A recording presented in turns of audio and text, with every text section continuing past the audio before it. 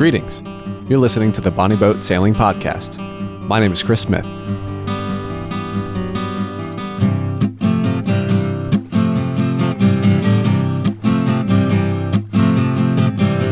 Whether you're a grizzled old salt, pining for the days of wire rope halyards, or a greenhorn, wondering what the hell a dolphin striker is, this is the podcast that seeks to fill the need for everybody's third most favorite pastime.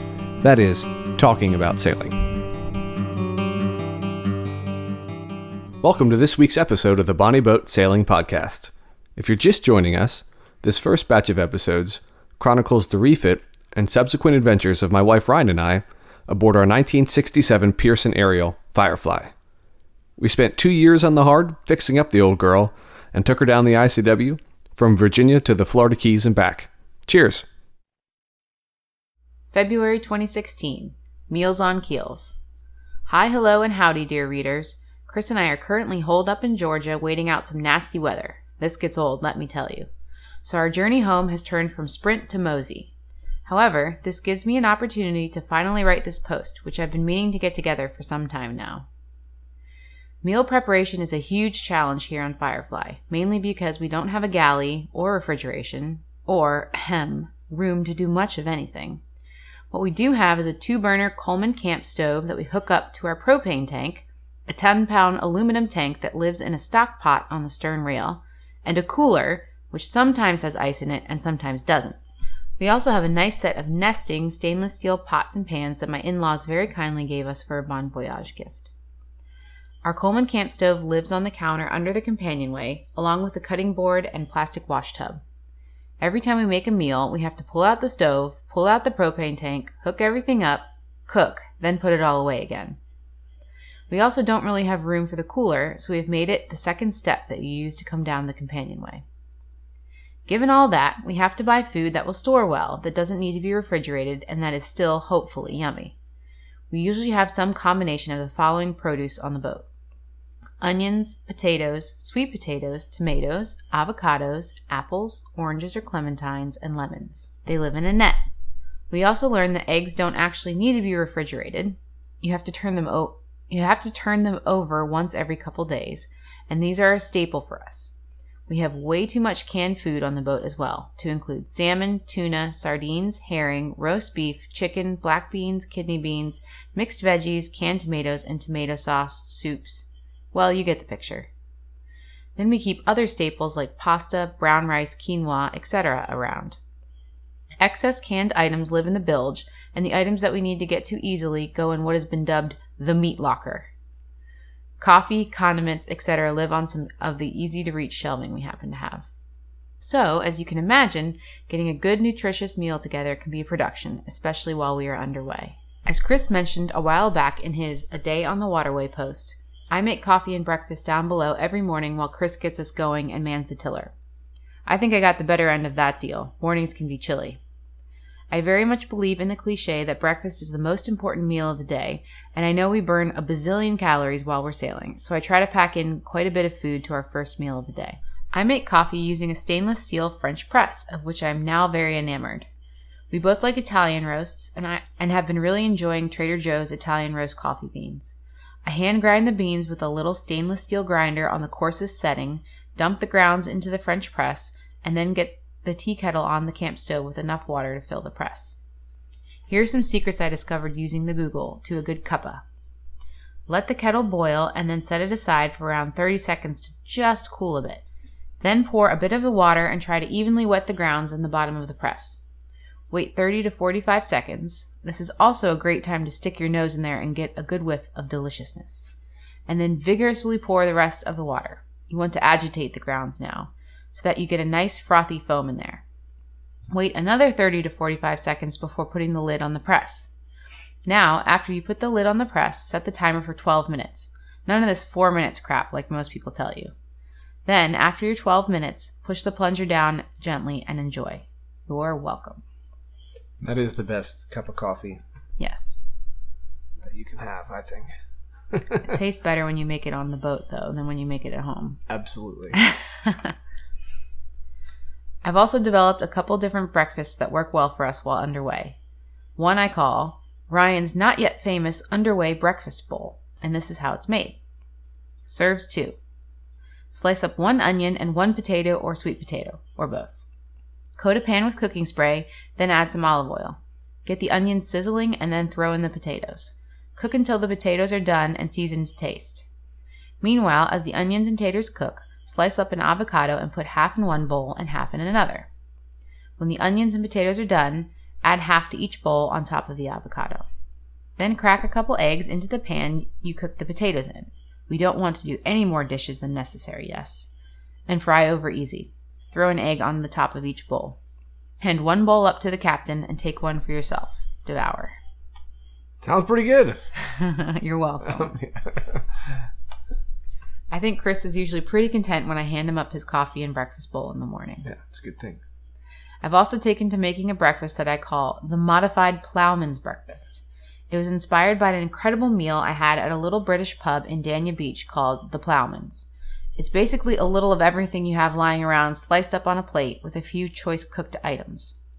The version I had at the pub included a Scottish egg, sliced up cheeses, a little salad, some sliced up pork, tomato slices. It was awesome. Here's what my version often looks like. Toast, sliced tomatoes, avocado, hash browns, fried Spam. Spam is definitely very highly important boat food, I think. Lunch is another story indeed. We're usually pretty busy around lunchtime. We're both above decks and involved in steering, navigation, etc. Lots of times, especially at the beginning of our trip when we were still getting into the swing of things, we'd sort of forget to eat in the middle of the day. Lately, we've taken to eating easy-to-prepare, snacky lunches. Since we have no table or anything at the helm either, this is what a typical Firefly lunch can look like. Sardines on saltines, pretzels, cuties, which are clementine-y thingies, sliced up baguette with brie. We found a single-serving cheese wedge packaged version that is fine without refrigeration, peanut butter, and olive oil, garlic, and Italian seasoning. As you might imagine, we are often famished by the time we drop the anchor, especially if we've put in a 50-plus mile day. Chris and I sort of take turns making dinner. There's really not room for 2 people to cook, though occasionally we will sous chef for each other. Dinners range from heating up a can of chili when we're feeling lazy and tired to putting on delicious production. If we're recently coming from somewhere with a grocery store, we'll have some refrigerated ingredients on ice in the cooler at our disposal. We keep corn tortillas around and eat them a lot. Tacos are pretty sweet after a long day on the water. Christmas dinner this year was special in that we had fresh ingredients from the grocery store that day. We made meat sauce with leeks and zucchini over pasta. Pretty much nothing beats catching a fish and eating it for dinner. We've only managed to do this a few times. This one time, Chris caught a creval jack, and we made delicious fish tacos for dinner. Another time, I caught a bluefish, and Chris made a fantastic meal for us out of it. There have been some days where I've been so exhausted, windblown, and oversunned that I couldn't muster enough energy to cook dinner at all. But mostly, we've gotten pretty good at making sure to get 3 decent meals in, despite all the work involved. At the end, there's dishes, and then we do it all again. Yeah, and I remember dishes being the probably one of the primary nuisance chores on the boat. It was a real pain. It was awful. So because we don't have when we purchased the boat, when we bought Firefly, there was a sink installed, and then when I gutted the interior to take the engine out, we removed it, and then I ended up glassing that through hole in, and we never replaced all the through holes. Yes. Yeah. It was actually, I think the sink drained to a T off of the cockpit drain, but I think I just glassed it in in a glassing frenzy. But so we didn't have a sink on the boat, so doing dishes involved getting some tubs out, washing up in the cockpit, and I remember it was just at the end of the day it was a pain. Yeah, especially if it was raining or cold or you were just tired, or if the potatoes from breakfast had stuck to the pot. Still happened all the time. Yeah, still haven't quite mastered the cooking with stainless. I'm pretty sure it's an oil. You're not supposed to use olive oil on stainless, but we did because we like it. Yeah. So we're gonna run through the trip north fairly quickly here, and Ryan wrote another blog about some of our adventures and misadventures aboard our dinghy Bug over the course of the trip. So this is called A Bug's Life. We've written several posts detailing our many adventures aboard Firefly, and now I'd like to share some of our adventures in and around our dinghy, Bug. Chris and I built Bug ourselves, which was simultaneously stressful and amazing, if that makes any sense. We picked a John Wellsford design called Scraps for 3 reasons. 1, she's pretty. 2, she's small. 3, the plan said it would take about 18 hours to build. Ha! It took us at least 3 times that, mainly accounting for newbie errors, lack of proper tools, possibly exhaustion, etc. We used 4mm plywood for the top sides, 6mm plywood for the transoms and bottom. We used 1x1s ripped down to a slightly smaller size for the gunnels and frames. We got all the materials at Lowe's. We lofted the pieces on some particle board, cut out the parts, put everything together, glassed it, painted it, and Chris added some corner braces. I originally wanted to call her Inara after one of the characters in the show Firefly, but as soon as we started putting her together, I knew she was a bug. Once we finished building and painting, we had to install oar locks and find some oars. Paul, the boatyard manager at Regent Point Marina, where we kept Firefly, gave us a tip about having oar locks in 2 spots, one for when one person uses the boat, another for when 2 people do. The weight distribution changes dramatically, so you have to be in a different spot while rowing in each case. Thanks, Paul. I was pretty terrified the first time we tried to get into the dinghy. I was sure we'd swamp her. I couldn't relax at all. The first time I had fun in Bug was when Chris took me for a moonlight row around Lockley's Creek, right near Regent Point Marina, on a flat, calm evening. We'd been so stressed out trying to get ready for the trip, to move out of our house, etc. It was so nice to hear the oars moving through the water and see the waterscape in the moonlight. And so, Bug just fits on the cabin top when we need her to, and is very light and easy to tow. We've had our fair share of adventures in the little boat, that's for sure. When she's on the cabin top, we have to do what we call boat yoga to get down the companionway. When we tow Bug, if we hit any kind of big wave or wake, we always yell, "Hold on, Bug! Hold on, Bug! Hold on, Bug!" Chris is the primary rower. He's been rowing since he was a kid. I've really only tried once, and it was pretty laughable. So I'm pretty much cargo. I think you did all right. Was No, that? you laughed at me. Did I? You laughed at me. That's why I didn't do it again. I don't remember that. It was at Peck Lake. I remember that, but I didn't you laugh did at you. Too. You did. I don't think that's true. Did. Cargo. I'm pretty much cargo. Landing the dinghy can be an adventure depending on where we are. When we were anchored in Lake Worth, the dinghy landing area was pretty crowded. We had been told that dinghies were being stolen and that we definitely wanted to lock ours to the poles provided. However, upon landing, the tide was up past the poles, so Chris had to lock the dinghy and climb a wall to get to the little beach, after first dropping off the cargo on dry land, of course. And I'm going to interject because, in hindsight, the dinghies that were getting stolen were the ones that had motors on it. I don't know why we were worried. Some like 6-foot home built dinghy was not going to be stolen. Whatever. I love that little boat. It's great. I didn't want anyone to take her. No, and we would have been screwed had that's been very stolen. true. But I don't know that it would have. Bug was a target for thieves. Someone else with a really small boat. You're like, oh, that's exactly the size dinghy I need. Another time, also in Lake Worth, after having a rollicking time with the crew of Callista, we were rowing back to Firefly. Again, when I say we, I mean Chris. And one of our oars broke in half. They're collapsible, so they're built to come apart, by accident. This was at 4 a.m. in what I would call a light chop. Luckily, Gilles, captain of Callista, had decided to dinghy over to make sure we had made it all right. We pointed at our oar half and yelled to him, and he zipped over, scooped it up, and then towed Bug back to Firefly. Thanks, Gilles. What's up, Gilles? No stress, eh? No stress, eh? On a related note, we keep our oars on Firefly's cabin top when we are underway. This one time, when we were getting ready to pull into the St. Augustine Municipal Marina on a windy, choppy, nasty day, I was frantically running around trying to get dock lines and fenders set up while trying to talk to the dockmaster on the VHF to figure out where they're going to put us. I, in my frenzied state, accidentally knocked an oar just enough for it to go overboard. Chris, at the tiller, saw this happen, leaned over, and managed to scoop up the oar while we were moving. Later, the guys in the dockmaster's office were like, "Nice catch, man." We've also had to use the dinghy in less than ideal rowing conditions. For example, when we visited my brother in Titusville, we had to row back to our boat in quite a nasty chop, against the wind, of course, in the dark. This was the first time I really thought we might capsize. I was screaming obscenities at every wave that soaked us, and we did get pretty soaked. And we weren't sure which anchor light was ours, so it took us longer than usual to get back to the boat and dry clothes. One thing that can be a little difficult with a hard dinghy versus an inflatable is that when Bug bumps into Firefly, both boats can be harmed, and the noise wakes us up. This usually happens if we have any kind of wind against tide phenomenon. Firefly, with her full keel, prefers to face into the current. Bug, being very light, gets blown around by the wind, so if the wind is against the tide, Bug will get blown into the transom. In that case, we usually pull her up to our hip and tie her there with a fender, keeping her from bumping. The night we were anchored out in a gale in Long Key Bight, Bug alerted us to the fact that we were dragging.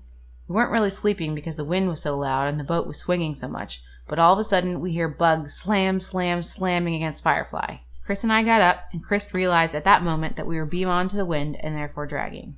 So Bug was kind of our watchdog. When we pulled into the marina in Tavernier in mid-January, we both noticed that Bug was looking pretty beat up. So one day, when we had some time, we decided to do some repairs. We pulled off the old corner braces, made new ones, covered them in epoxy this time, then repainted. We also added some cleats and then the sailing rig. Chris linked to a video of him sailing Bug in high winds in an earlier post. That was pretty fun. It was, I forgot about that. What was the guy's name who, the crazy old guy living aboard in Tavernier who worked, he was a fiberglass guy and he worked in the boatyards down there since like the 70s. I don't quite remember his name. Mark maybe. But he gave us the bottom half of a 12-foot shark fishing rod. I forgot. It was like a fiberglass shark fishing rod. And so we used that as a mast, and I think we moved one of the oarlocks to the stern transom as a tiller. Oh, yeah. And just a tarp for a sail. And she scooted along downwind. You couldn't go upwind at all. No. You just went sideways. But we were in, I guess, Community Harbor, and I would row out to the mouth, and then which would take like 20 minutes, and then I'd be back in like 3. It was fun though. I must say, when I look at Bug, I'm always filled with a warm, fuzzy feeling. Not only has she been completely necessary on this trip, but I think she is beautiful. My husband put at least 3 times more hours into building her than I did, but having had any part at all definitely gives me a strong emotional attachment to her. Okay, my turn. This is called The Long Road Home, March 2016. New Smyrna, Palm Coast, Pine Island, Fernandina, Frederica River, Crescent River, Cattlepen Creek, Wilmington Island, Bull Creek, Factory Creek, Wapoo Creek, Five Fathom Creek, Bucksport Plantation, Calabash Creek, Southport, Big Lollipop Bay, Goose Creek, Beaufort City Docks. Or is that Beaufort? No, that's Beaufort. Beaufort City Docks. Phew! Since last we spoke, we've been pushing hard, trying to bank as many miles as possible to get home by April 1st. Where our first trip down was a languorous meander, our return has been more of a delivery. From here in Beaufort, North Carolina, we have about 250 miles and several large bodies of water till we're home. At this point, we're both pretty ready to get back to Virginia. We're looking forward to a full-size kitchen, regular bathing, and seeing family and friends. At the same time, we're sitting at the dock, it's a beautiful spring day here, and we know it's going to be tough jumping back into dry land existence. Despite the increased pace of the journey home, we've been fortunate to meet some very fine folks and have enjoyed many gorgeous mornings, afternoons, and evenings on the water. We had a couple cold mornings in Georgia, spent a few days holed up in the marsh waiting for some contrary winds to die down enough to get across St. Catherine's Sound. Wind against tide down there is serious stuff, Skipper. Beaufort, North Carolina has been very cool. We skipped it on the way down, but we're glad we made the stop. Highlights? The marina has a courtesy car you can use to get groceries and the like. Totally sweet, right? I like not having driven for a while, and then getting into an ancient, overpowered station wagon with loose steering and dodgy brakes. It was awesome. Tomorrow, if we can get out of this slip without crashing in all this current, we'll head north for the news. See you on the other side of the state line. So, I figured, given I've spent the past however many episodes, 10, 15 episodes, on the ICW trip south, wouldn't spend too much time going over every last stop, but some anecdotes that kind of jump out from the trip north. we met some of our best friends, Clay and Allie, aboard Soul Tide, and it's a good story. But I'm going to save that because I think I'm going to try to have them on to talk about their trip. But northbound through Florida, we were pretty much northbound the whole way. We were just trying to haul ass. But we stopped in Fernandina Beach, which we skipped on the way down, as I recall. Yes. And anchored there, and we met up with Ed and Vicky aboard Alara, who we had initially met, I guess, in Oriental, right? Wait, did we? Yeah. No, we met them in Elizabeth City. Oh, right, Elizabeth City, and then we really kind of started hanging out with them in Oriental. Yeah.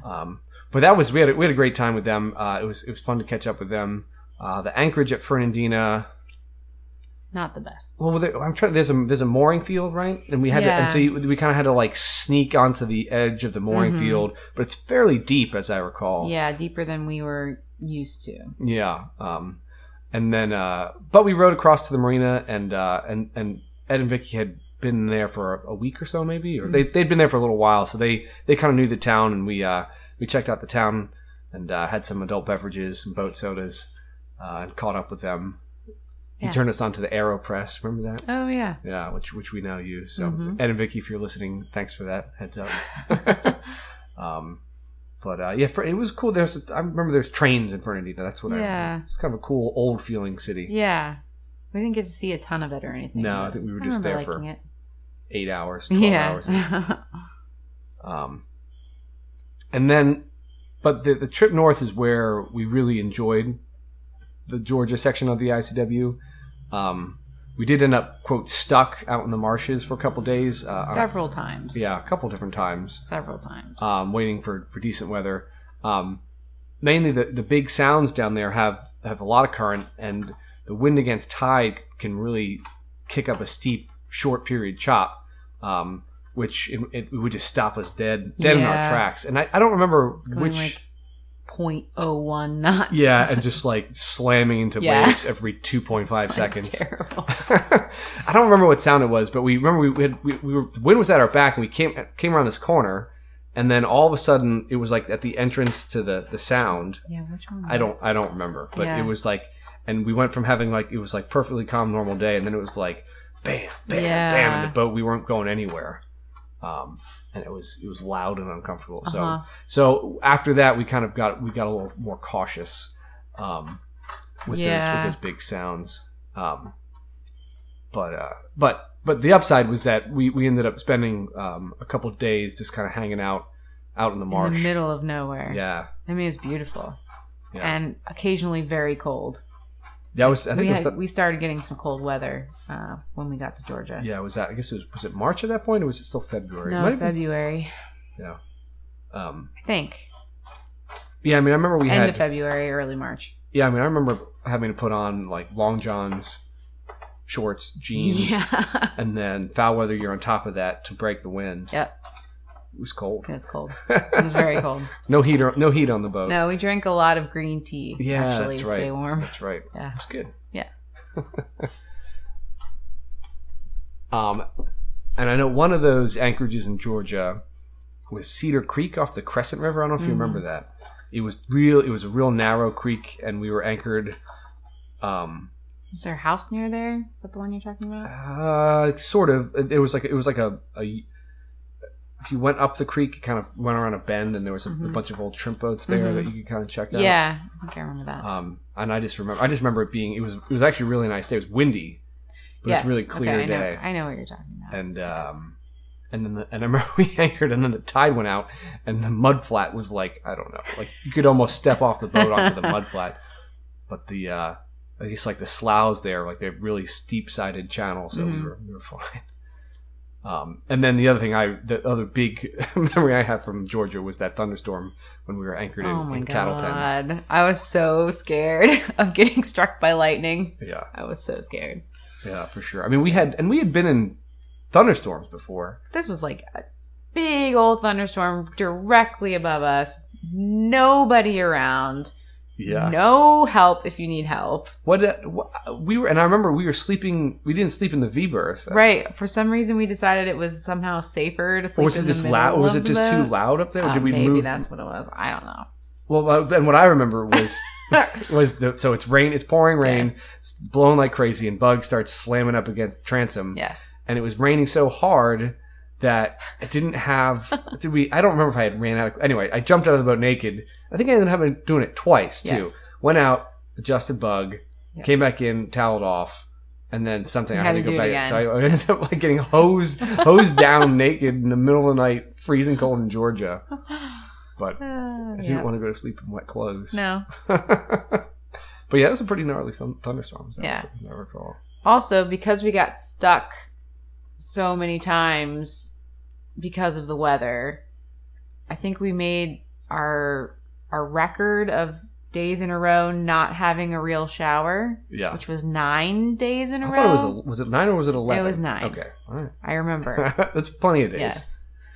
Although really that's pretty good if you think about on a tiny little boat. Yeah, and at least it was cold and not like nasty hot or something. How did we manage to shower more than every 9 days regularly? I don't even remember. Well, we used the solar shower when it was warm outside. Did we do that a fair amount? I don't remember doing that much. And I don't know. Because we must have stopped at marinas every week or so to take a shower. I guess. I don't know. Some Dirty places, hippies. like in Beaufort, you can go pay $1 or $5 to the city marina and just use their shower. Like we did that a few places. Yeah. But yes, 9 days in a row. That was a nice shower. Not as nice as St. Augustine. St. Augustine had like fancy bathrooms. Good Lord, yeah. That was high class. It was a good shower. And then there was, I guess, in South Carolina, we stopped at Turner Creek, which is near Wilmington Island. We when we pulled up here, we couldn't figure out where we were. We thought we were in Thunderbolt. Everyone told us we were in Savannah, right? But apparently No. it's Wilmington Island. It's Wilmington Island, which is like yes. is it a suburb of Savannah? Or it's like a beach town that's close to Savannah. It's a barrier island, Yeah. right? I think so. But yeah, near Savannah. But we had Double A. You remember Double A aboard Yeah. No Quarter had recommended that anchorage to Oh, us as a okay. good place to get groceries, as a Yeah. like a Publix or something right there. We were also able to get propane filled, which was convenient. Yep. And then we saw the Grateful Dead tribute band. Oh yeah, at a kind of a Mediterranean restaurant / bar. And again, I think this was day 8 without a shower that we went. Oh, so yeah. we both had to wear hats because our hair was We greasy did and nasty. the old handy wipe shower. And we expected to get a shower when we stopped there, but The marina was closed. The marina was closed for renovations, so That's we couldn't right. go pay to have a shower. Yeah, I remember that now. Yeah. But that was nice. That was a good little anchorage. Mm-hmm. Yeah. Convenient to a lot of stuff. We changed the we hadn't done any work on the motor, but In a while, yeah. we kind of got up our courage and did an oil change on the motor in the cockpit, which went fine. I was all worried about it, but it went smoothly. Yeah, it wasn't too bad. And then I remember Elliott Cut, which is one of the it's on the south end of Wapoo Creek, so it's south of Charleston, Just south of Charleston. and I forget what it connects, Wapoo Creek to some river, sound, something. I forget which river. But there's a ton of current there. It's one of the places that you do have to time the current, otherwise a lot of boats can't make it through. And I remember actually southbound, I remember getting to the head of it, and it almost looked like it was downhill. Yeah, it's moving through there. I don't know if that's accurate, but it definitely. I know exactly. It what you seemed like it though, but that was at the end of a long. I think that was the longest day. Longest day, 60, 65 miles, something like that, statue miles. Yeah. And we decided to keep pushing to try to make it to Wapoo Creek. But I do remember looking down and like we were going 0. We didn't quite make it. We were going like 0 knots, and I remember kind of zigzagging, looking for like an eddy. So stressful. There's like big rocks on either side of the. It's a wild little place. Yeah. It's different. Yeah. Winya Bay. Do you remember this? Which one is Winya Bay? Is that in South Carolina? Yeah. So we stopped at. Sure, that's the right name. Yes. Okay. I don't remember that name. We stopped at 5 Fathom Creek. Remember? Mm-hmm. And so it's just north of there. But there was all that rain. Remember that Georgia had all that, and South Carolina had all that rain. It might have even been that fall preceding, but there was still, some of those rivers were still, had all kinds of junk in them. remember there was all kinds of like logs and stuff shooting down Winyah Bay as we were coming up it. I remember that. Is that where Georgetown is? Yes. Okay. Yeah, it's at the north end of Winyah Bay, I think. Well, what's the name of that river? When you're coming north, you come out of the bay. What's the river? That's where I remember there being flotsam and logs and like you're like playing a video game where you're like dodging stuff. Oregon Trail. Yeah. And then, so he'd stopped in Wrightsville Beach. Wrightsville Beach, which is near Wilmington. Right. Stopped to get groceries and hang out there. And that anchorage at Wrightsville Beach is pretty open to the south for a good ways, remember? And then the tide turned and the wind picked up and it was not nice. We were blowing all over the place and bouncing around. Not nice. We decided to up anchor and try this. We looked at the charts and there was this bay called Big Lollipop Bay, which was not charted. There was no charted depths, but the active captain reviews were sparse-ish but good. Said that people could get in. Yeah, and didn't draw too much. And we looked at the Google satellite images. Right. Barely made the bridge opening. Yes. Barely. I remember that. But yeah, and we ended up anchoring in Big Lollipop Bay, which is a big circular bay surrounded by beach houses. Yeah. But it's bigger than it's a good sized bay. Yeah. And it was perfect. It was protected. Super protected from the south. Some guy named Frank let us come like fill up our water at his house and use his outdoor shower. That's how we got so nice. Oh, he was so nice. It was very, very kind. He was a sailor. I think he had like a 125 or something. Okay, like that. I don't remember that, but he was very, very kind. But that was a great anchorage. I remember really liking that place. It was. I think we stayed an extra day there just to kind of chill. Did we? I think so. I think we spent 2 days there. Yeah. But yeah, that was one of our favorite stops. Mm-hmm. And then I remember, I think it was probably the next day, going through Camp Lejeune. Yeah. And they closed it down for live fire exercises. Yeah, and like the way south, it was like, oh, this is pretty, and the way north, it was like, oh, this is a military like institution. Like this is not just pretty. Yeah. Well, there's gunfire and flames and like helicopters and there's like hovercraft and there was the like the river patrol boats, like it looked like something out of was Apocalypse Now, right? Yeah, like with the Marines with the big 50 cals in the front. It was crazy. Yeah, and so we're coming up through, I guess it was right at the entrance there, and they the boats kind of stopped. There was maybe one other cruising boat, or maybe it was just us. I don't remember. Because they were doing live fire and you could hear like yeah. And they were like blowing trees apart.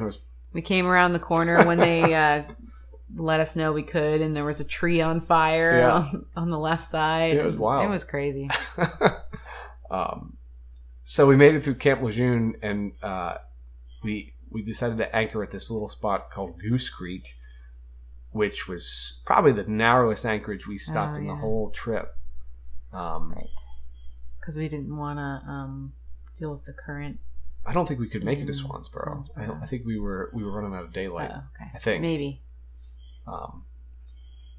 But yeah, and we could hear explosions from Camp Lejeune from there, though. Yeah, that's right. The whole night. The whole night, blowing stuff up. And so we stopped in Oriental again, and we were waiting on whether to cross the News. I was scared actually on the News, just hopping over to Oriental that day. It was windier. It was out of my comfort zone. It was windier, and I think I'm going to touch on this actually on the next. This is the penultimate ICW episode, the ultimate ICW episode. I want to talk about kind of on the way north. We kind of felt like we lost our mojo a little bit. Yeah. But we'll get into that. But we stopped in Oriental and we spent a couple days there. We had our coldest night of the whole trip in Oriental. Below freezing. It was very, very cold. Very cold. Yeah, that was a cold night. But we got interviewed there for their website, the towndoc.net. That's right. I guess I'll post a link to that if I can find it. But that was kind of cool. Yeah. It's a website that they have a harbor cam for the Oriental Town Dock, and they occasionally post stories about visiting sailors. So it's kind of cool. It's a cool website. Yeah. Any other anecdotes from the trip north that jump out at you? I'm trying to remember. I mean, mostly we were rushed. We felt rushed. Yeah. There were a lot of fronts coming through. So when we got good weather, we went as fast as we could. And then we'd get a couple days of, 30 knot winds. I remember actually being in Titusville. With Clay, hanging out with Clay and Allie and going to the movies, because even while we were in the marina, you could see the boats getting pushed over by the wind. I guess we have February and February is winter. So. That being kind of nasty and being cold. Yeah. For a lot of the trip north. Yeah, for sure. So that's it for this week. We'll see you again in 2 weeks, and it'll be the final ICW episode. As always, if you're enjoying the podcast, leave us a star rating and a review in iTunes. Thanks. Until then.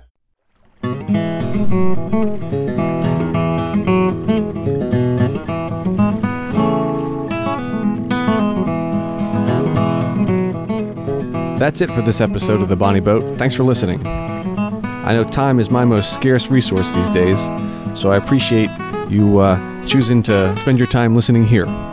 One of the reasons I decided to throw my hat into the podcast ring is to get in touch with other like-minded sailing maniacs.